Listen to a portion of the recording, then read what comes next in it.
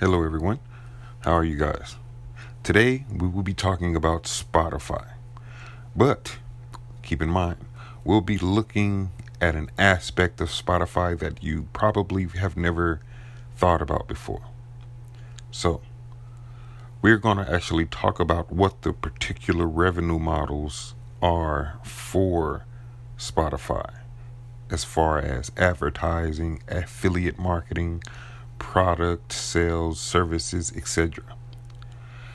So, I'm going to actually go into a few of those things and explain to you how they get off the ground on a day-to-day basis and what those metrics are. So, I'll just start with a couple of those things and break this thing down part by part. It's going to be 2 parts overall, so hang with me in there, and I'll let you know when we reach the next part. So first we're going to talk about someone else's company, which is Spotify, and then we're going to talk about my own company, which is Freshtown Intelligence Network, and we're going to talk about a few of the business model metrics that we could probably use to grow strategy. So Spotify applies a business model, a generic type of model. They simply align their vision and mission statement to be able to compete with companies like Apple, Google, Pandora, and Amazon. So they've created a competitive strategy that has allowed them to literally bubble in this culture. So long story short, they used the platform business model, which is a major category of business models. It's one of the top business models out there. For example, Spotify benefits more from more artists and music consumers using it online as the business expands globally. So the more people who actually come onto the platform, the more artists, the more users, and which will basically pique the consumers, will give their platform its ultimate destination, which is more utilization. So 1, 2, and 3 of that would be network effects business model and network orchestrator business model. Number 2 would be freemium business model. And number 3 would be unlimited subscription business model. So I'll take you over the network effects and network orchestrator business model slightly because I'm sure you could comprehend the other 2. But long story short, the application of network effects in Spotify has been designed and observable in the value increasing in the company's user base. Network effects refers to the positive value and benefit of each additional user, who in this case may be an artist, content creator, or a subscriber content consumer. For example, the benefit of Spotify's value chain, resources, and capabilities is increased when more artists and consumers join the platform. Sure, this all sounds like extremely high technical stuff, but broken down in the layman's terms, the more users, the more consumers, the more utilization, the more they can get on the platform, the more it's likely to grow. Obviously, the freemium business model, everyone loves free things, and if they could get you in, then they can start to offer you different tiers, and in those different tiers is where they'll find where they would like to put each one of their consumers. They would like to segment their consumers. Unlimited subscription business model involves 2 main factors: subscription to Spotify premium service and unlimited access to the service. So the business design emphasis on the model is on its customers, okay? Recurring payments to access value-added services. For example, such value is in the form of Spotify's premium features, starting with the removal of advertising. The company's cost leadership generic strategy supports this business model by ensuring attractive, affordable subscription prices. Also, the intensive strategies of market penetration and market development support Spotify's unlimited subscription business model by growing the number of artists and subscribers to keep the business model feasible and profitable. So within that, all that being said, they want to give you the most bang for your buck in order to give you that easy flow access to bulk consumerism. So that's a little bit about Spotify. Obviously, there's a lot more to discuss when talking strategy and things of that nature, but since we want to stay on topic here, in what ways have welcome back.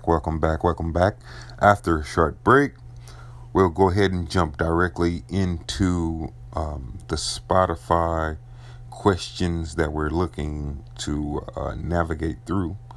One being, if you were a consultant for the company, what would you advise them to do in order to increase their revenues?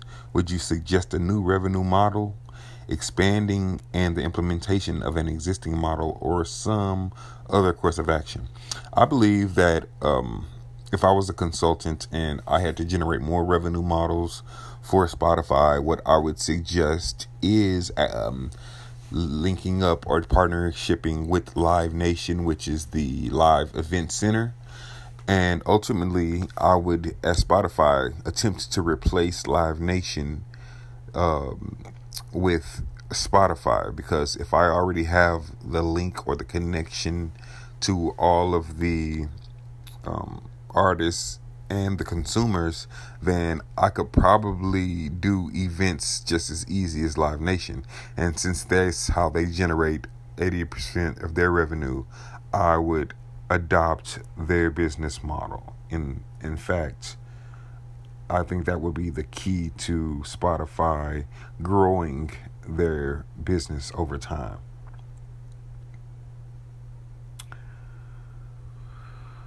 So we're going to go ahead and move into part 2 of this assignment, which is if I had my own business and it operated in any sort of business intelligence, revenue model type of e-commerce, what would that be and how would that exist and how would that revenue model look?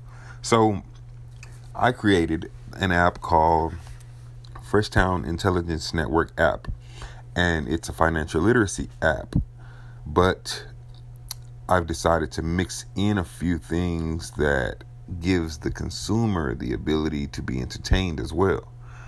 So the revenue model that I would use would also be a platform revenue model.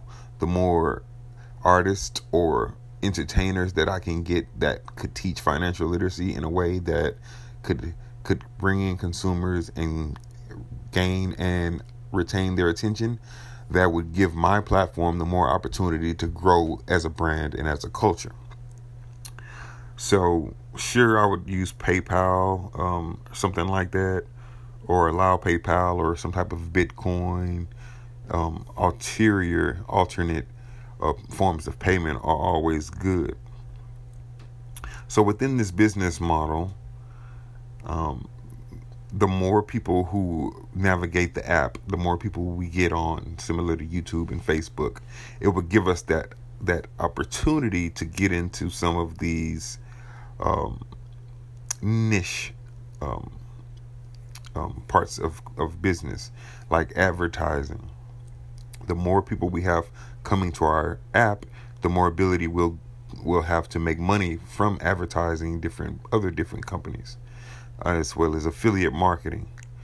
Product sales would be more generated by mentorship programs that I'm looking at having, with it, whether you want financial literacy mentorship or sports mentorships, because I would like to have Freshtown Sports as well as a transmediated form of my business. And not to leave out sales, because that's important. So I would also have Freshtown Clothing. People can go there and purchase clothes and different gadgets and things of that nature. Services that we offer is most important because we organize financial literacy information for the purpose of serving disadvantaged communities. So what we plan on doing is serving the people by organizing that and ensuring that they have a step-by-step process to learning financial literacy. This is all important. This is things that shouldn't be taken lightly, and they all make sense when you just take a step back and look at the grand scheme of things. So, in fact, I covered everything that I should cover in part 1 and in part 2. Part 1 by discussing Spotify, their business models, the fact that they are a platform e-commerce business model, discussing my platform as well, First Down Intelligence Network. This is a part of it. I'm starting with small with something like this app, this podcast on the Anchor app, and growing to maybe a YouTube channel, and then websites, and then possibly books, movies, and then just go from there. So I look forward to seeing you guys in the future, and have a wonderful Fresh Town day.